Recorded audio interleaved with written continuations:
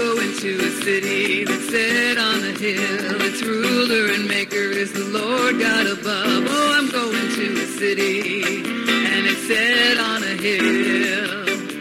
And someday I'll be in heaven, and there'll be no sorrow there. Oh, I'm going to a city, it lies four square. The gates are made of jasper, and I'll see Jesus there. Hello, everybody. God bless you today. This is Susan Puzio, and I want to welcome you to the Prophetic News radio broadcast. And we have moved our broadcast over to Spreaker, and that's spelled S-P-R-E-A-K-E-R. But you can always find it if you Google or whatever search engine you use, Prophetic News Radio. So we will be leaving Blog Talk Radio by October 1st. So I won't be broadcasting on Blog Talk Radio. And we'll be still on iTunes and all the other podcasting venues that they have. They have so many of them that they link to Spotify and Amazon and different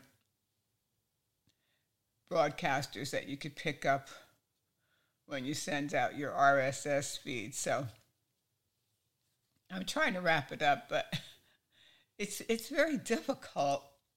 They give you support on Blog Talk Radio. It's supposed to be premium support. Well, in the good old days when I first was on Blog Talk Radio, the guy that ran it, I think his name was John Sweet. But anyway, you could actually talk to him on the phone. If you had a problem with something, he would talk to you. So you could get your problem solved. I've been going back and forth with these people, trying to make the transfer, and then you have to make the transfer to iTunes. And you have to know what you're doing because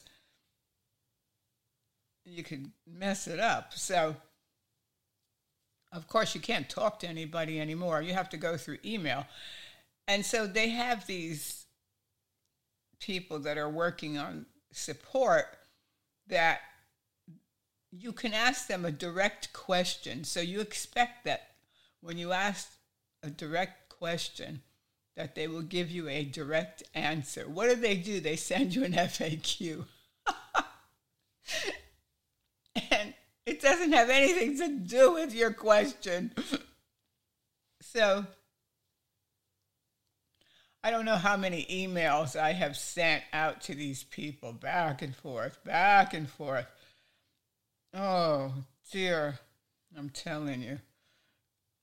You can't believe it. You can't believe it. So it's like, forget premium support. And they don't have very good support at this Spreaker, so we'll see how long this lasts. But whatever. You can always find me, like I said, if you go to Prophetic News Radio and you go to Spreaker,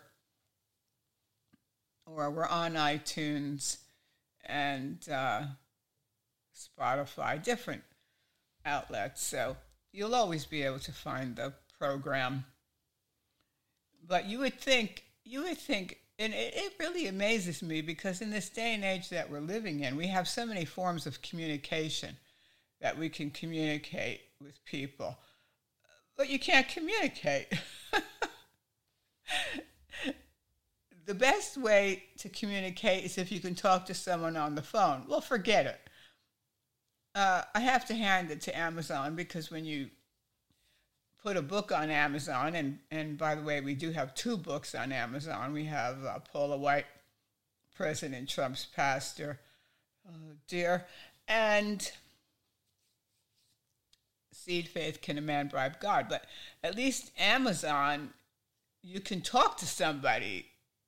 They will talk to you on the phone if you have a problem with your book or you need help setting up your Kindle or your print version or whatever. So, which is very helpful. But when you can't talk to somebody and you're dealing with support people that they're just reading a script and they look for answers to questions, and so then they're going to send you an answer and it might not be relevant to what to what you're asking.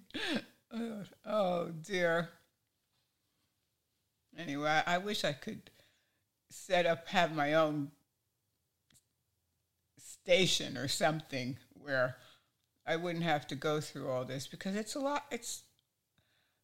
It takes up so much of your time, and it's frustrating that you can't get, when you go to do something, that you can't finish what you're doing because you're waiting on somebody to to answer your question. Oh dear. But it'll get sorted out.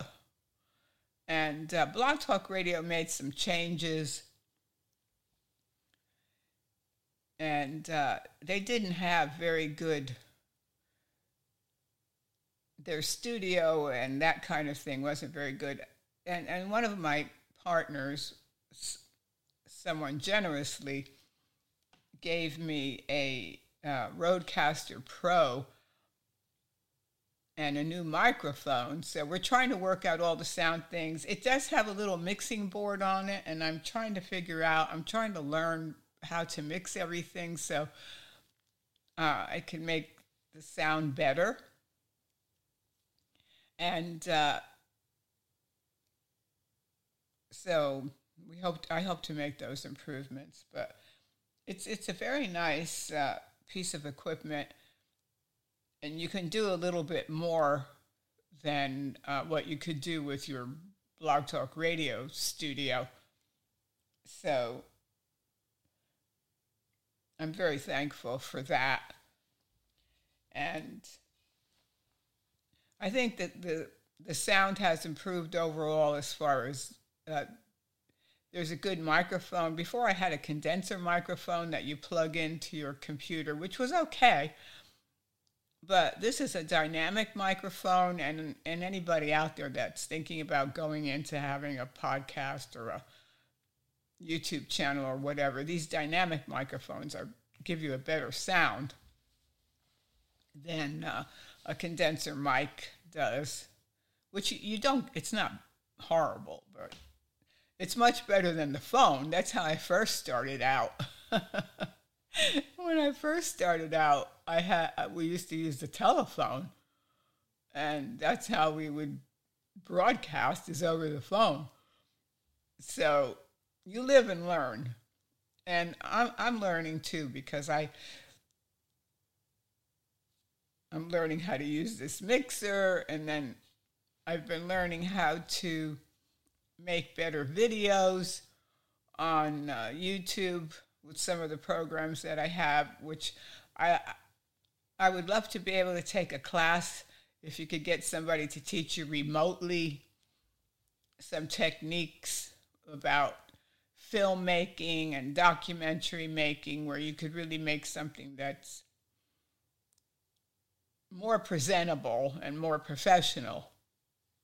But if you ever look, because you think, oh yeah, I'd love to make documentaries, which I would love to do that, for television, for the masses, but it has to be good. And if you ever look at the credits, after you look at a documentary that's really well done, like the people that did the documentary on Hillsong, they did a pretty good job on the presentation. But if you look at the credits after, I thought, yikes, there was probably 100 or more people that worked on the documentary. And the people that do all the research, they did a lot of research for it, and you have to get clips, and you have to get sound bites, and then you have to get people to testify. They did a good job, and the people from HBO Max that did the documentary on Gwen Shamblin from Way Down and the Remnant Fellowship, they did a really good job too with their presentation. It was top notch. So you live and learn, and I think you can do much better when you present something on video, although broadcasting is great too. It's very popular when you look at somebody like Joe Rogan, which I'm not promoting Joe Rogan. He was involved in Satanism at one time. I don't know if he still is. But anyway, we'll probably talk a little bit more about that in the future. But he's got millions of listeners. So this podcasting, internet radio, whatever you want to call it, it's very popular. And yet video or something that you could get on television, because YouTube, forget it. They want to censor you. They want to tell you what to say. And then not only that, they are now monetizing your channels, which means that they're playing commercials. They're playing commercials on my channels, and I don't monetize my channel. So when you monetize your channel, you can make money from commercials. But I don't do that because I don't want to play commercials on my channel. But YouTube is now playing commercials without your permission. And you can't say anything about it. If you want to be on there, they have the right to make money off of your channel, even though they won't let you make money off of your channel. At one time on YouTube, I had monetized my channel, and I think I got a copyright claim or something, which was bogus. It wasn't true. But then they told me I couldn't monetize anymore. So I said, well, I don't care. I don't really care about monetizing anyway. I'd rather have commercial-free videos. So then what do? They monetize my channel. It's okay for them to monetize my channel, right? But I can't do it. Oh, anyway. If I didn't, the fact that we're still reach people by the hundreds. We used to have a larger audience, and then they shadow ban you. I'm convinced they shadow ban you because you go from getting thousands of hits on your YouTube channel to getting hundreds. That doesn't make any sense. When you have good quality information that people want, and you see some of these videos where they get millions, 5 million hits, 10 million hits, and it's a ridiculous video. You think to yourself, how is this happening? But they do that. They have some kind of, I don't understand how algorithms work, but they have some kind of way where they can make your channel not so visible. And it's just the devil, really. It's just the devil. I think we have some good information that needs to be out there. So I was thinking to myself the other day, I'm reading this YouTube channel, I'm reading this website, and on Twitter, and it's all over the place with Jonathan Cain, and that's Paula White's husband. Jonathan Cain, the singer, well, no, he can't sing, forget it, no, he's not a singer. He sings, but he can't sing. And he plays the keyboard for Journey. He has for 30 years or 40 years, something like that. So they have this thing called I Am Second. I Am Second. And so they have testimony. So they put Jonathan Cain, his testimony of how he wrote these songs for Journey, and he believes God gave him these songs. Well, first of all, you have to know God for God to give you songs. And he doesn't know God. No. He doesn't know God. In 2015, he got up in his wife's pulpit on a Sunday morning and told the ladies of the church to watch pornography. And you can find that video on YouTube. You can put Paula White porn and it'll come up. For those of you that never heard about this, yeah, and Paula giggled. She thought it was hysterical. So how do you say that you know God and God gave you songs when you're telling people to watch porn in a church pulpit? Now, that should have disqualified her right there from ever having anything to do with being a pastor to a president or a spiritual advisor or even a pastor of a church. And she's still on television, it's so-called Christian television. Wouldn't that disqualify somebody? If somebody actually got up in their pulpit on Sunday and told people to watch porn, that one baffles me. I can't figure out why she's still out there, why anybody pays any mind to this woman and her husband. And I'm thinking to myself, why are they making this movie about this guy, Jonathan Cain, about him and God? And then he goes to Korea with his wife, and he's sitting there and listening to Mrs. Moon, the cult leader, and his wife is getting paid by Mrs. Moon, and this guy in the pulpit, another thing he said was that sex is a form of worship. Yeah, he said that, yeah. That, if you want to see it, I've got it on video there on YouTube. Yeah, Jonathan Cain says sex is a form of worship. So I'm thinking to myself, who are these people? I am second. And they take in $12 million a year. $12 million. So I looked up their 990. 12 million. Who is sending these people $12 million? And they have this Jonathan Cain on there talking about God when he doesn't know God. I said, Lord, I don't understand this. So I'm emailing and I'm writing to people. Nobody answers. They don't answer you. They don't say, well, thank you for letting us know, or gee, we're sorry, or no, they never answer. They never answer you. So anyway, this scripture came to mind. The Lord reminded me.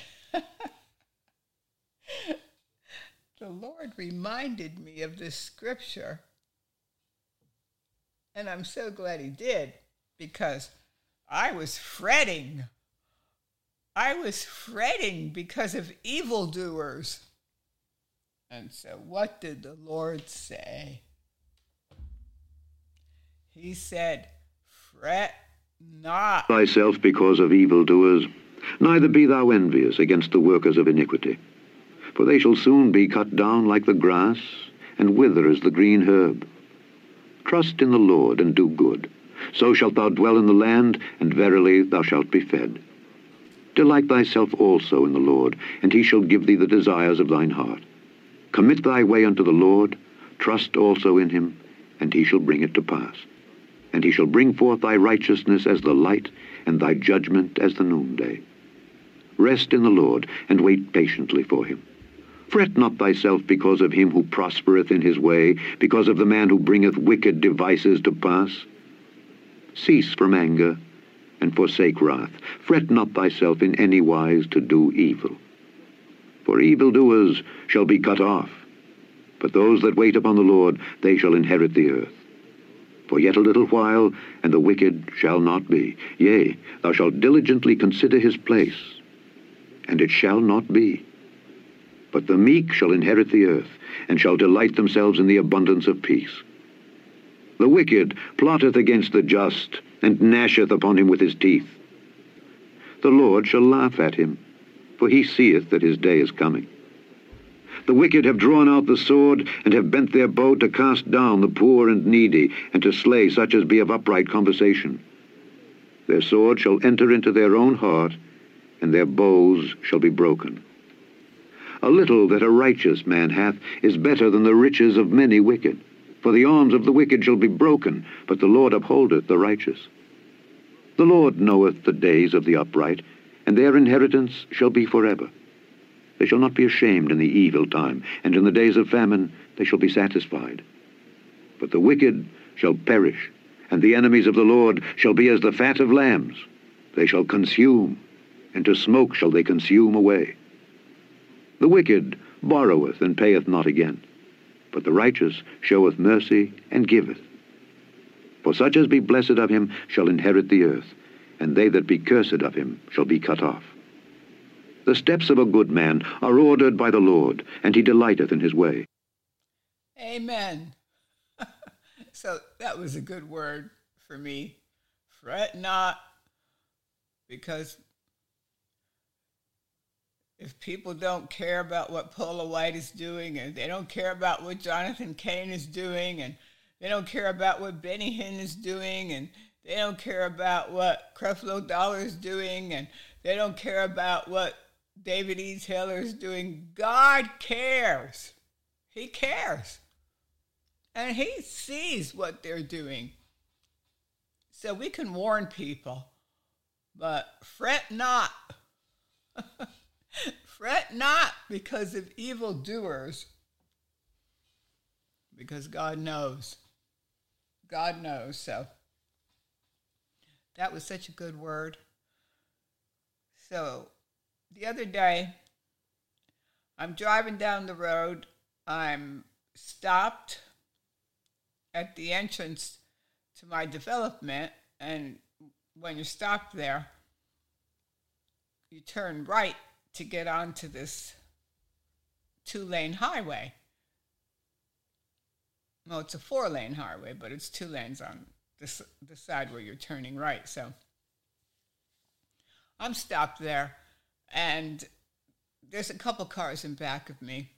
So I started to go out, and there was a car barreling down the road because the speed limit's 60. So they're going 60. They're going 65 or 70. I said, I better wait because I don't want to get killed here. So when I stopped and I put my brake lights on, of course, and I'm sitting there, all of a sudden the lady in back of me rams into me. So I wasn't going to get out, but it was a pretty good jolt. It did jolt me forward a little bit. And I did get a little bit of whiplash, but so I said, I better get out of the car because maybe she dented my trunk or something. I need to look anyway. So I get out, and she says, oh, are you okay? I said, yeah, I'm okay, but why weren't you paying attention? Oh, well, I thought you were going, and anyway, I didn't really see any damage on my car, but I said to her, I said, well, why don't you just give me your tag number? And she wouldn't give it to me, so I had to go around back. I went around back of her car, and I wrote it down. Because here, if it's not a real serious accident, even if the police come out, they don't file a report unless it's really serious. So then she takes her camera out, her phone, and she's taking pictures of the back of my car and whatever. So I decide, well, I'm just going to get in the car and that's it. Then I thought to myself, well, I better take a picture of her car just in case if there's something that I missed that I didn't see. So I got my phone out and I took a picture of her car. It was in back of mine, so. And she says to me, oh, you're taking my picture. Well, I wasn't taking her picture. I was taking a picture of her car because she just ran into me. So anyway, then I got into my car. I decided, well, that's it. I'm finished. I'm going to leave. So all of a sudden, the lady's standing in front of my car, and she's snapping pictures of me. Then she comes around to the driver's side, or to the passenger side, and she starts snapping pictures, and she's got this like hideous laugh. I'm saying, what is going on here? So I told her, I said, look, could you please leave me alone because I'm going to call the sheriff. Just leave me alone. You hit me. She says, I didn't hit you. Oh,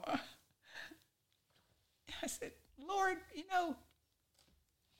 this is a crazy world.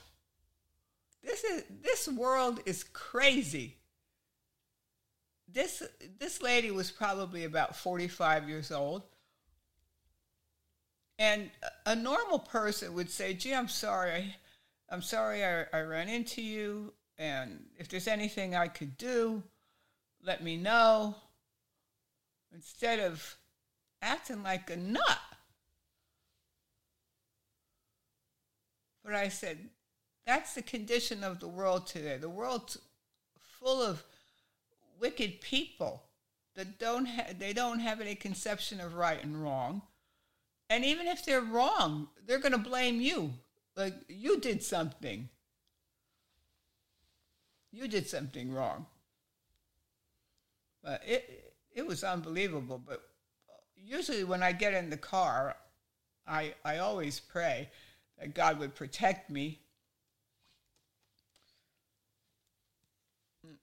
And it could have been worse. I'm sure it could have been worse. But you have to have eyes and back of your head.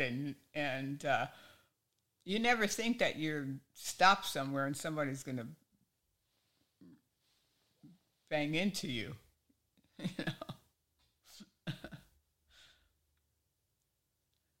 But God help us. And then we had this event yesterday in England where Queen Elizabeth II passed away. They're still not saying what she passed away from, which I find odd. They may never say, really. Of course, we know that she had coronavirus, in February, and being her age, 96, and to get coronavirus, I think she had long-haul COVID, or the symptoms, because she started having mobility issues, which some people get mobility issues when they have COVID or long-haul COVID or the after effects. You never know what kind of after effects you're going to have from it. Some people get brain fog. Some people I know have mobility issues, or they still have trouble breathing after. So I don't think she ever fully recovered from that, because she was in pretty good shape for her age, really. And then she appeared Tuesday with this Elizabeth Truss, the new prime minister, which I don't know. She came out of the woodwork, this lady, because I never heard of her. But I've been to the United Kingdom many times, over 30 times in the 1990s. I haven't been there since 1997. In fact, I was there when Diana died, and they were having her funeral. I didn't go down to the funeral, only when I went a couple days before to look at the flowers and that kind of thing that they were laying in front of the palaces. But anyway, the queen was there Tuesday. She looked very frail and very thin. Her clothes were just hanging off of her. And but anyway, she greeted the new prime minister, this Elizabeth Truss, and then 2 days later, she's dead. And they're not saying how she died or what she died from. We may never know what happened. She did have mobility issues. Maybe she had a fall. She could have had breathing issues. And I guarantee you there was no way they were putting her on a ventilator. No way. So now we have King Charles and Gorilla. I call her Gorilla.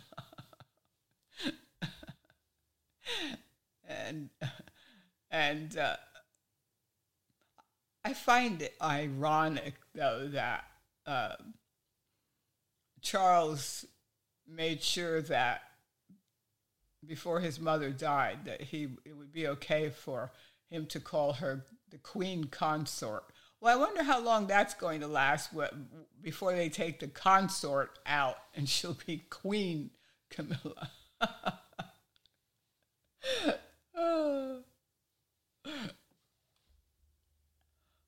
I can't help but remember poor Diana when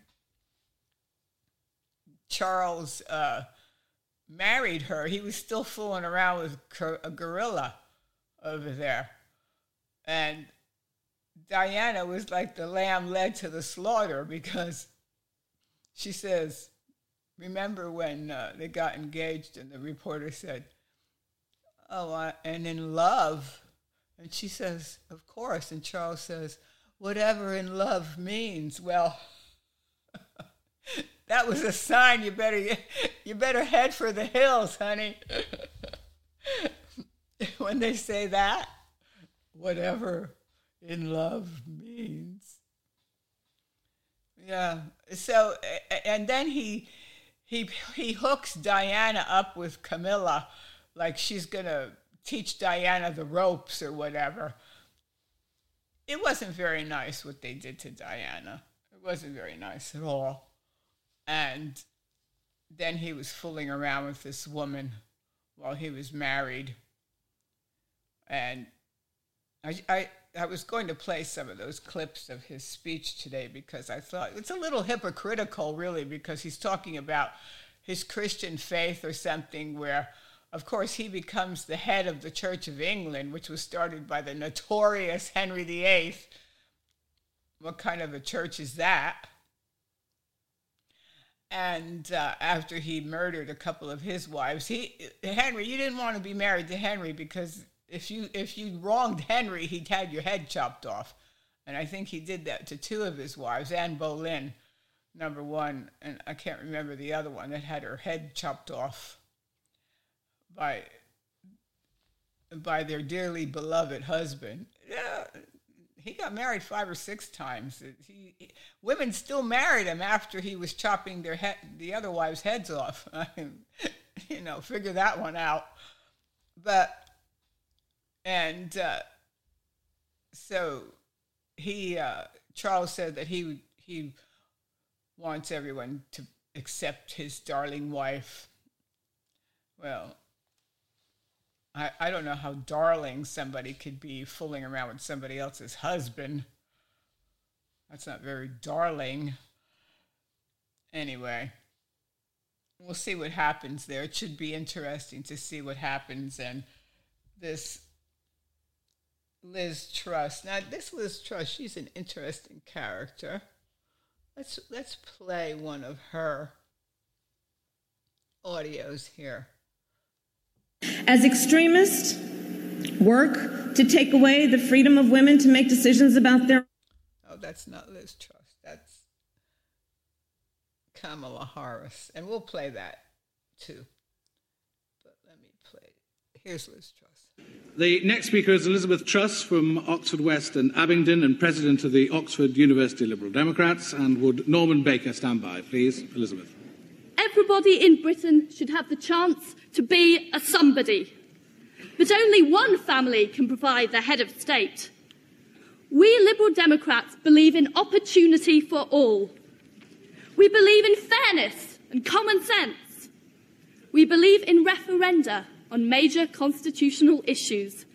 We do not believe that people should be born to rule, or that they should put up and shut up about decisions that affect their everyday lives.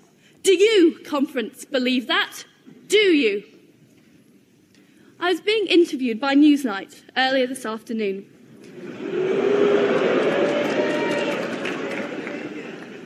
And we were filmed asking members of the public what they thought about the monarchy. We came across a group of 3 people.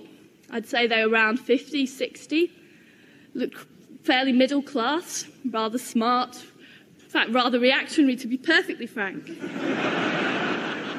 We asked them their opinion of the monarchy. Do you know what they said? They said, abolish them. We've had enough.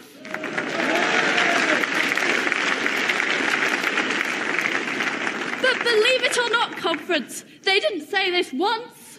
We met another group of people and another group of people, and all 3 groups of people said, abolish the monarchy. In fact, conference, we couldn't find a single monarchist outside the Royal Pavilion. How ironic. I believe that the disillusioned of Brighton should have a chance to vote on this issue, because I believe, like most Liberal Democrats, in democracy. Democracy with a capital D. Thank you, conference. Vote against Amendment 1 and vote for the motion. Yeah, that's Liz Truss, the new Prime Minister of the UK, when she was a college student in her 20s, and talking about abolishing the monarchy. That's the new Prime Minister. I'm not sure she feels that way now, of course, but it's like, who is this lady? Here's another quote from Liz Truss. I'm not against any of them personally. I'm against the idea that people can be born to rule, that people, because of the family they're born into, should be able to be the head of state of our country. I think that's disgraceful. Yeah, I wonder how Charles feels about that. Well, she was young and impressionable. And look where she wound up. Liz Truss. Who is this woman, Liz Truss? Meet Liz Truss, the Foreign Secretary of Britain, and the front-runner for the Prime Minister's post. She's right behind Rishi Sunak in the race to 10 Downing Street. Because you've raised tax. In the 5th and final ballot on a Wednesday, Sunak bagged 137 votes. Truss secured 113.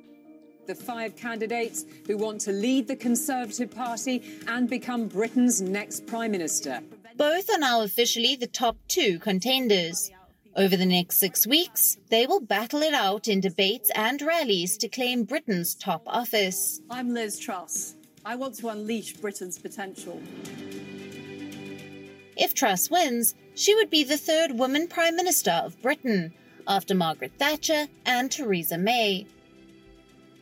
So what are her chances, and what exactly is her story? Liz Truss was born in 1975 to Labour-supporting parents. She is the eldest of 4 children with 3 younger brothers. As a child, she was competitive with a penchant for public speaking. Do you, conference, believe that? Do you? She went to Oxford like many British politicians and remained a Liberal Democrat throughout university. But after graduation, she switched allegiance to the Conservative Party. What led to this shift? A visit to Eastern Europe in the 1990s, where she learned about the achievements of Margaret Thatcher, a leader she's often compared with. After university, Truss did odd jobs as an accountant and then decided to enter politics. After 4 failed attempts, she was finally elected as an MP in 2010. 2 years later, she joined the David Cameron government as Education Minister. In the Theresa May government, she became the Secretary of State for Justice, the first woman ever to serve the post during her tenure. She became infamous for her flip-flop on Brexit. Initially, she supported the idea of remaining in the EU, but later switched sides and became a firm Brexiteer. Post-Brexit, she was named Foreign Secretary in the Boris Johnson government, the second woman to ever assume the role, and a position she holds to this day. Liz Truss's political credentials are incredible. Her personal life is equally striking. In 2006, it was found that Truss had an affair with Tory MP Mark Field. The minister's marriage broke down, but hers survived. In 2014, one of her speeches went viral, and not for the best of reasons. She was mocked for giving a bizarrely impassioned statement about cheese. We import 2/3 of our cheese. That is a disgrace. I guess. Oh, that's the new Prime Minister. Oh. We'll see. She must have a good publicist because they're putting out this comparison to Margaret Thatcher. They want you to think of her. No, she's no Margaret Thatcher, that's for sure. Oh, dear. And anyway, she wasn't voted in by the people either. No, it wasn't an election. No. Boris Johnson, the other guy that was supposed to be doing all these great things for Britain, he didn't turn out so good. And his wife was wearing dresses. Now, he's the Prime Minister of England, right? Boris Johnson and his wife. Do you think that he could buy his wife a dress? Do you think that he could afford to buy his wife a dress? Yeah, I think Prime Minister of England, I think you can afford to buy your wife a dress. Well, what does she do, his wife? She rents dresses.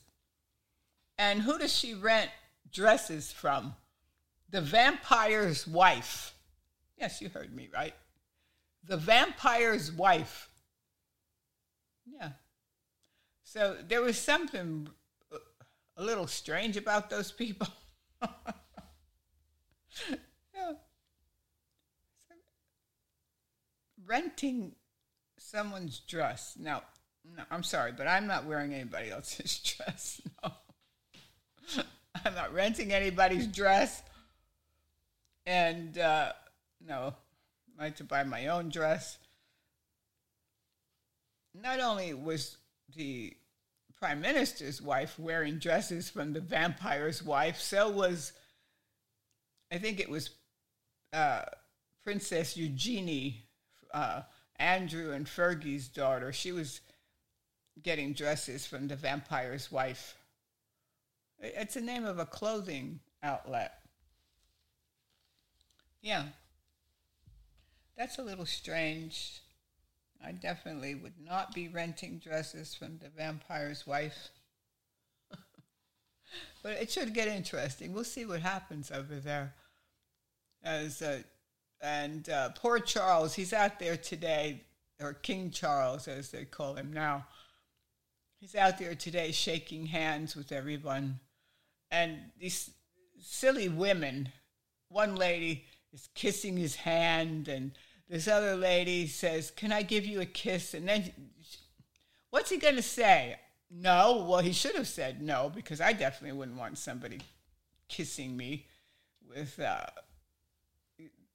there's still coronavirus out there and whatever else they've got out there, which you don't know.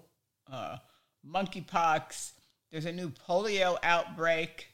A bad one in New York, hundreds of cases. And I think they were even saying thousands of cases. They're finding polio in the water in Nassau County. So He's probably not going to do too many walkabouts, but it's got to be pretty heady to realize that you're now a king, and all these palaces and all these jewels that his mother had. Now, Gorilla Camilla will be wearing all those crowns. But fret not yourself because of evildoers. Now, here's something interesting. Kamala Harris, the vice president, was applauded at the National Baptist Convention for denouncing extremists seeking to outlaw abortion. Now, believe it or not, this really happened.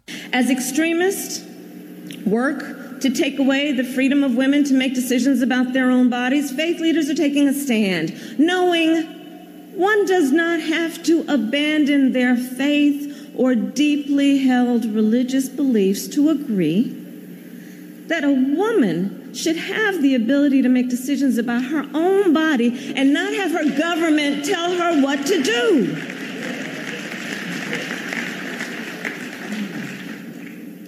And she will choose in consultation with her pastor or her priest or her doctor and her loved ones. But the government should not be making that decision.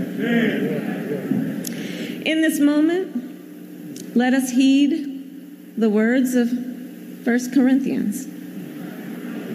Be on your guard. Stand firm in the faith. Be courageous. Be strong. And do everything in love. Do everything in love? Kill your baby? That's love.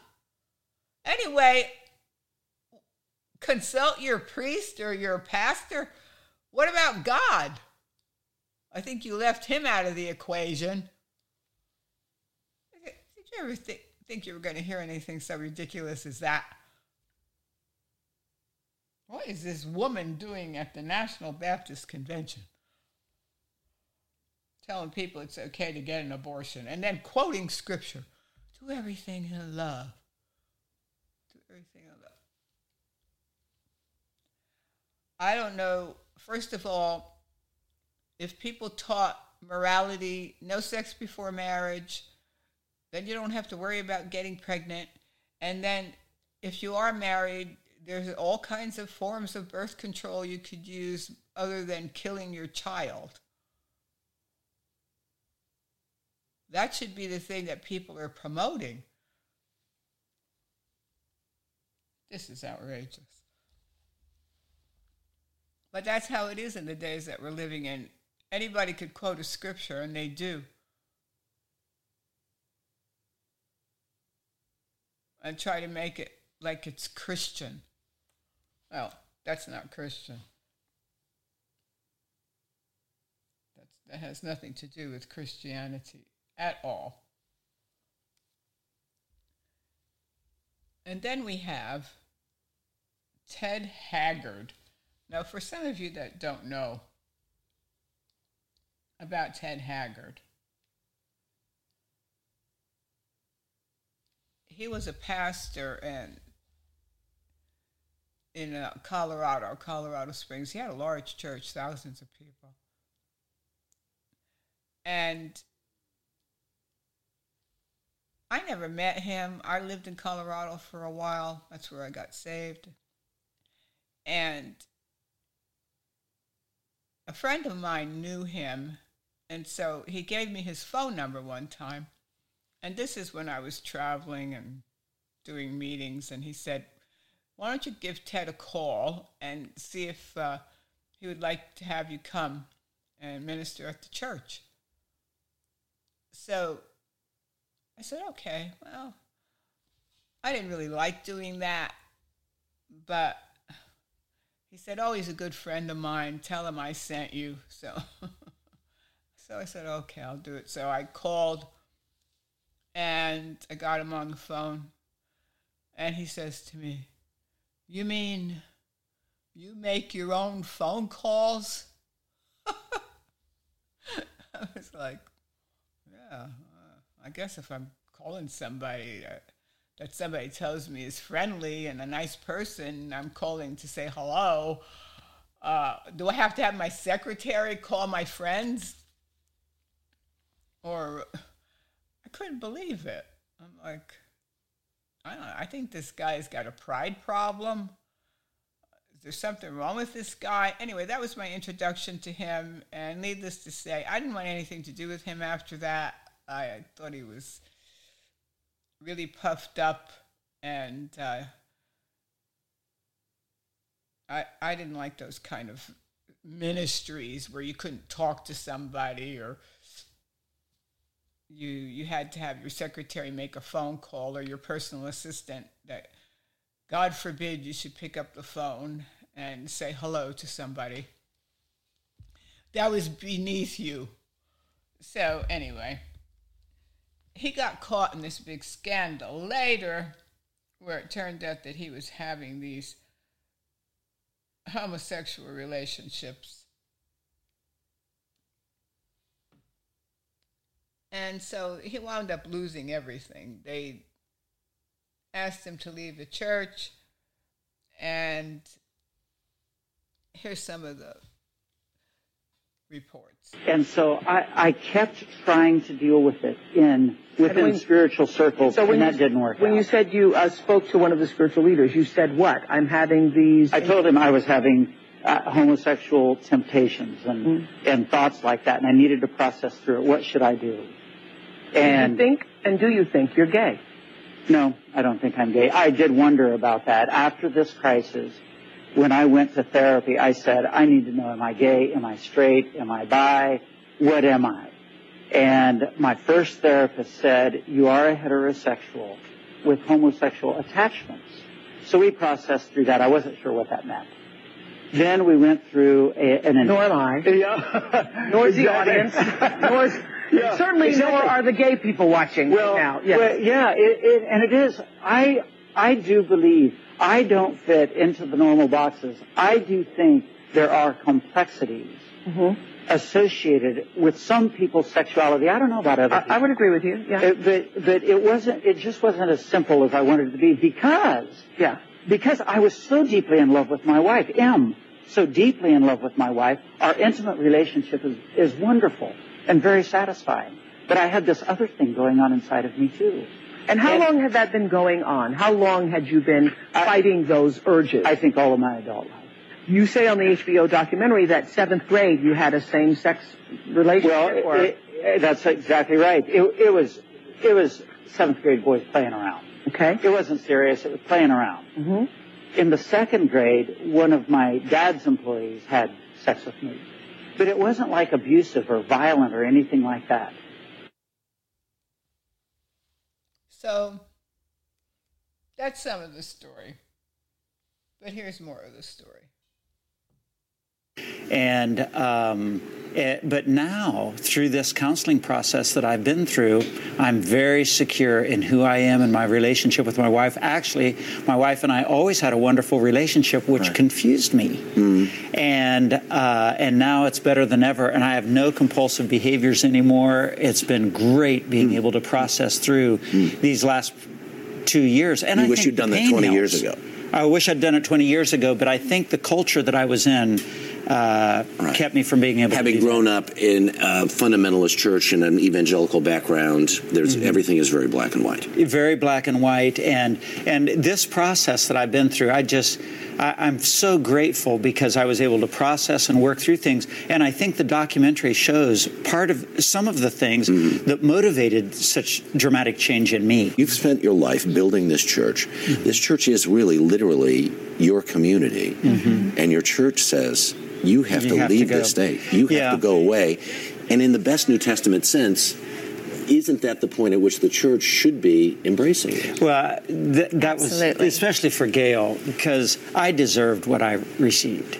And so my view is, if people hate me, if people resent me, if people call me names, that's justice. I deserve that. If somebody's kind or gives me grace or is gentle, then that's a gift. But not true for Gail. Gail is not codependent. She's not weak, but out of her strength and her devotion, she said, I'm going to stay with him. And because of it, she lost the vast majority of her friends and the fellowship of the church. This film shows you sort of going from house to house, traveling around in Arizona in this U-Haul. You can't get a job. Your kids, 2 of your kids are with you at least. In the lowest of the low times, how was it for you? Well, I was brokenhearted. I felt as though I had to walk through this with my husband, which I wanted to do. I loved him deeply. I love him more now and respect him more now. We're more intimate now because of the truth and the honesty in our relationship. We're really grateful that we walked through this together.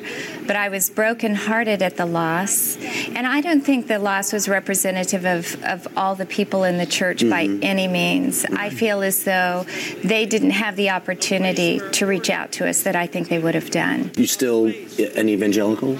Oh, absolutely. Still fundamental understanding of the New and Old Testament? I believe the Bible is the Word of God. I believe Jesus is the Son of God. You believe that gays are sinners? I believe that for me, and my understanding of the Scripture, that I need to live in a heterosexual monogamous relationship. And before I tried, I never blatantly walked away from those principles. Right. I just had a compulsion within that needed to be processed with a good counselor. And since I've been able to do that, I'm cured? No, because I don't think I was sick. I don't think I was sick. I think all of us make decisions Isn't about that our part of there's a paradox then it at is. minimum. It is. Right? It is. So I'm if a this mess. is the real you. I am a mess. Yeah. Right? Yeah. But I'm Here's so what glad I think to about. be where I think about on Communion Sunday, don't they sing just as I am? Isn't that without a plea? Exactly. Good That's point. right. So, if that's who you really are, why do you have to listen to man's laws as opposed to God's laws? Well, I think I am. Do you think God hates homosexuals? No, I do not. I don't. Actually, in this process, Jesus proved his faithfulness to me more than ever. You know, he said he came for the unrighteous, not for the righteous. Right. He said he would leave the 99 and go for the one that wandered away. That's you. Oh, that's good for me. And so I don't fit into the religious, righteous crowd anymore. He really came for me. I'm the chiefest of sinners. Most important lesson through this whole 2+ year ordeal for you, Gail? Most important lesson for me, I think, is that love covers a multitude of sins. And that when I would choose to love in the midst of my heartache, I would heal. But when I judged or when I was scrutinizing toward Ted, I would just spiral down. And I think the teachings of Jesus are forgiveness and love. And what he tells us not to do is judge. And so I think I learned the value of that. I mean, at the end of the day, love really does win out. And when we have each other at the end of the day, rather than separated, alone, and empty, I think that's a lot to be thankful for. She says it better than you do. I'm sorry. Much better. Well, Gail's the hero of this story. I deserved what I got and what I'm getting, but Gail is the hero of the story. Because of it, our children are fine, and they're growing. We're fine. Ted, thanks. Thanks. Gail, thank you very, very much. Yeah, well, there's definitely a problem there. This was the aftermath of when he was caught soliciting from a male prostitute who went public with it. That's how he was found out. First of all, he denied that he was doing it, but then the evidence was so strong. And so he finally had to admit it. And then the church, of course, he could no longer pastor. No, you need help at that point. He says he didn't think he was sick. And then when the reporter asked him if he thought homosexuality was a sin, he wouldn't say that. when the Bible clearly says it's a sin. So there's something wrong with that picture, definitely. And anyway, he came out recently, and now he's trying to backtrack.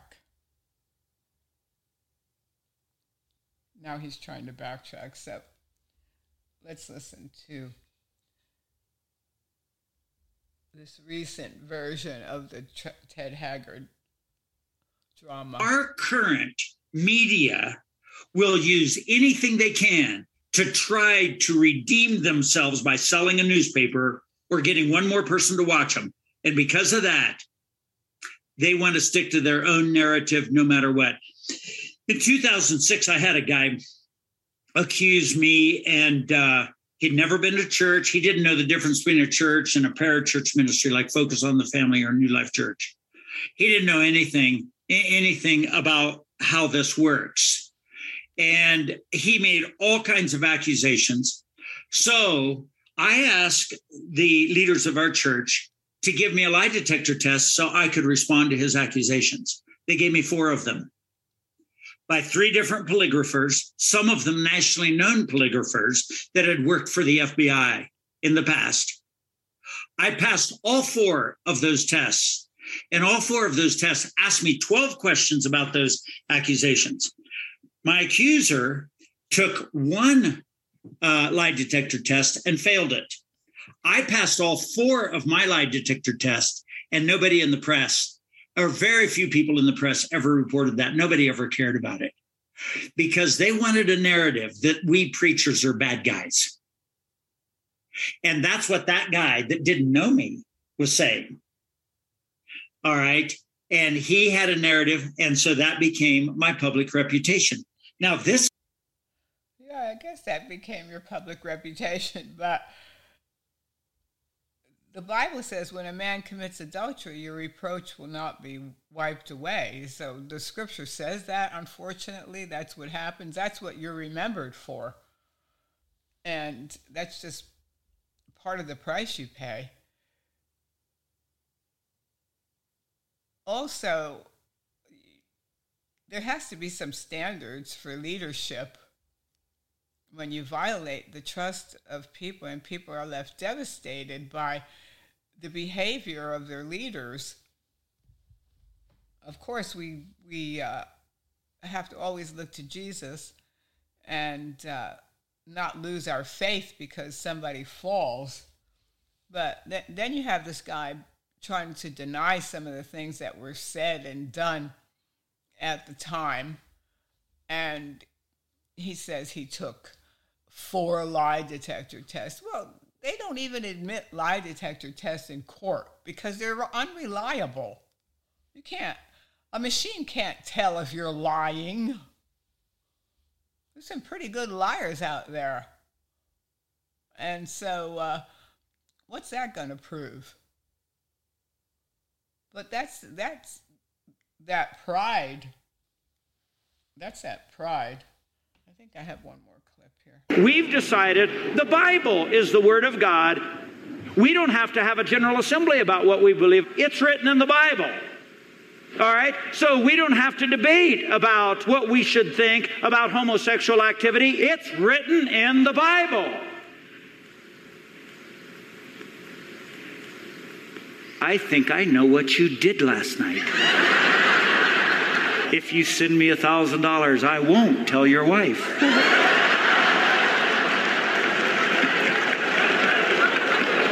If you use any of this, I'll sue you.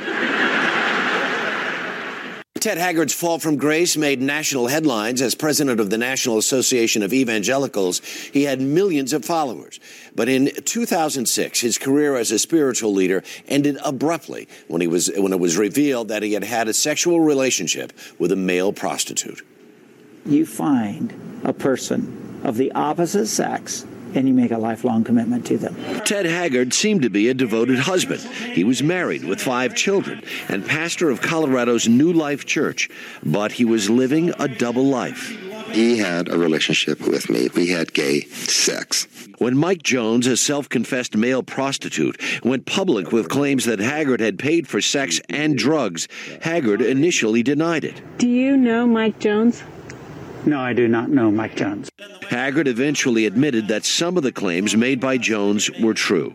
He was banished from his church. In a goodbye letter read by another pastor, Haggard made this confession. I am guilty of sexual immorality. There is a part of my life that is so repulsive and dark that I've been warring against it all of my adult life. A new HBO documentary titled The Trials of Ted Haggard chronicles the former pastor's struggles after his fall from grace. And Ted and Gail Haggard are with us this morning. Good morning. Good morning. Yeah, that's the saga. So now he's trying to backtrack on some of it.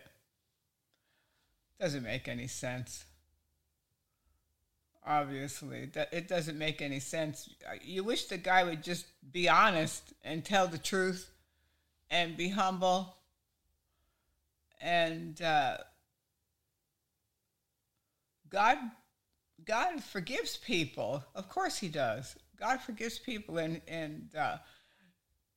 you could start all over again, but you're not going to excel in the things of God and in the kingdom of God if you keep trying to rationalize in your own mind what you did and what happened, and then try to cover it up and say you passed lie detector tests when someone made an accusation. I don't think he was referring to the male prostitute that made an accusation. There was another accusation that was made by someone in the church. But these kind of things go on in churches. There's a story I read today, another story I read today about a pastor that was molesting the women in the church, and it was going on for years upon years, and I don't know, and some of the women were consenting, so why they would do that and not report the person and save other people from what these men do. It's a very dangerous place to be in these positions where people put the pastor on a pedestal, and most of them like being up there on that pedestal, and they like the fact of everybody looking up to them, and they can control the audience, and they control the dialogue, and they can control the money, and they start to like that control. But that's not the way Jesus set things up. He's the head of the church.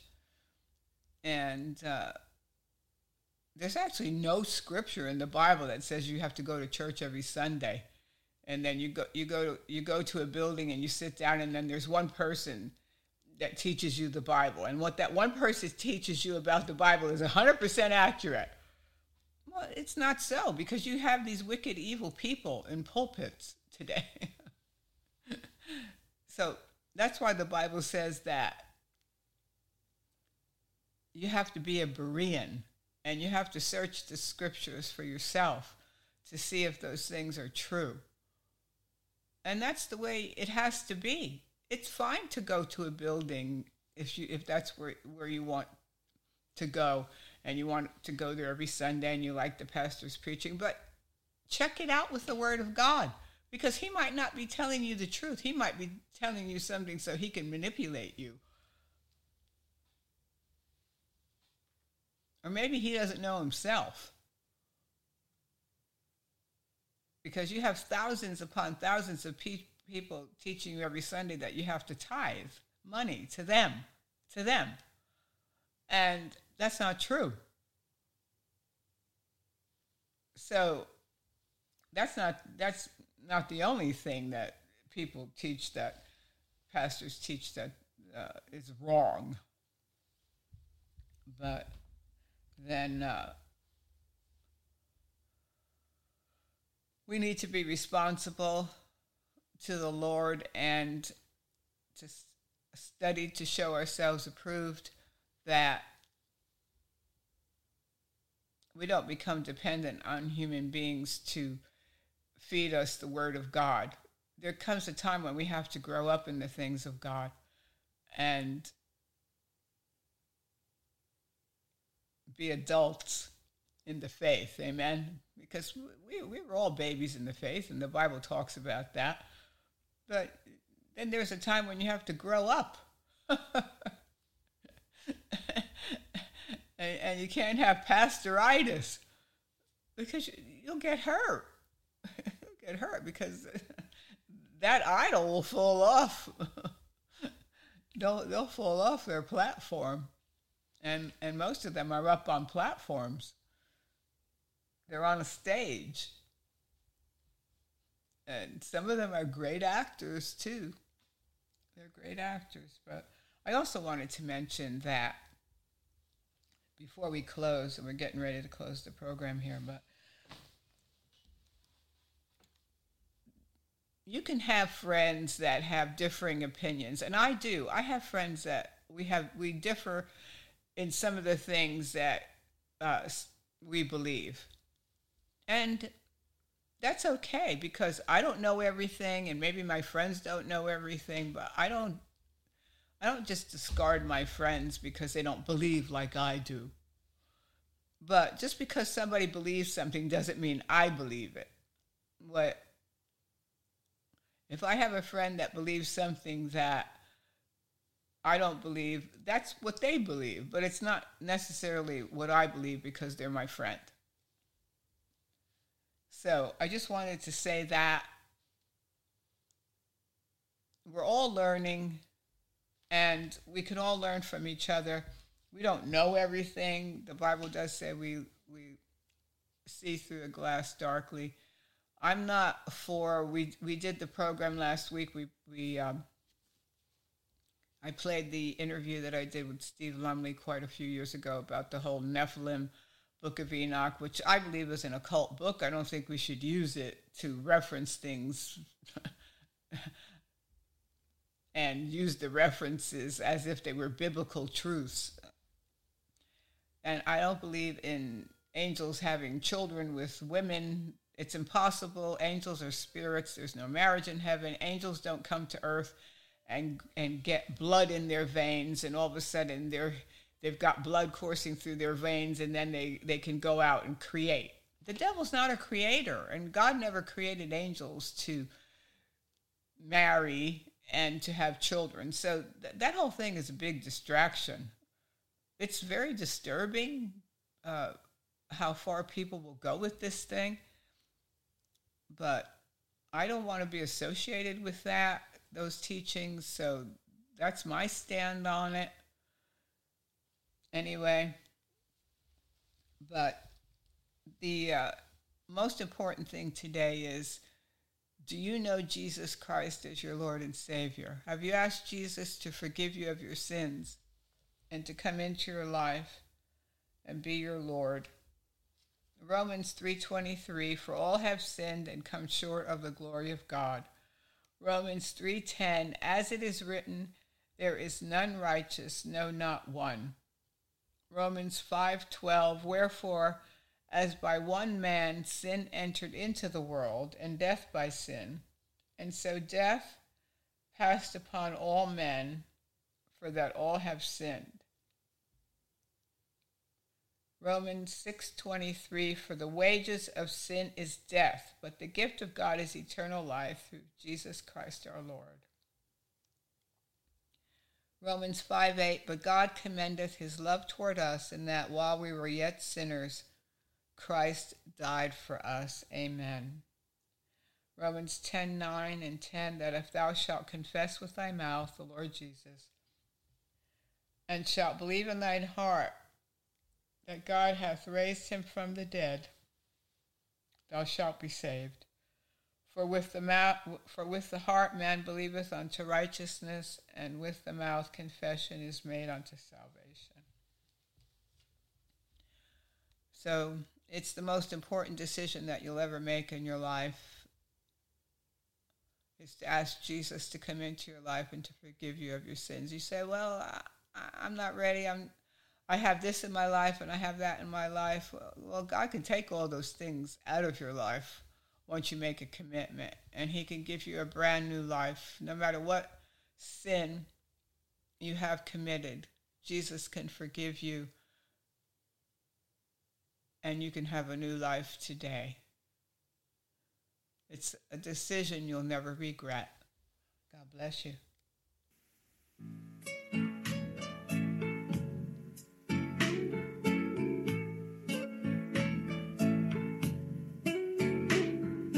Blessed be the name of the Lord.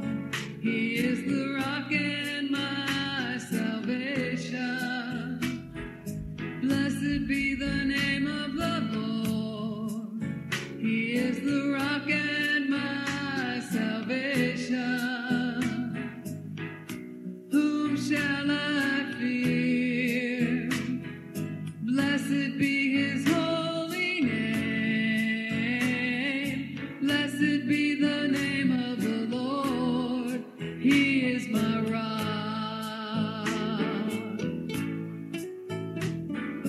Blessed be the name of the Lord. He is the rock and my salvation. Blessed be the name of the Lord. He is the rock and my salvation. Whom shall I fear? Blessed be his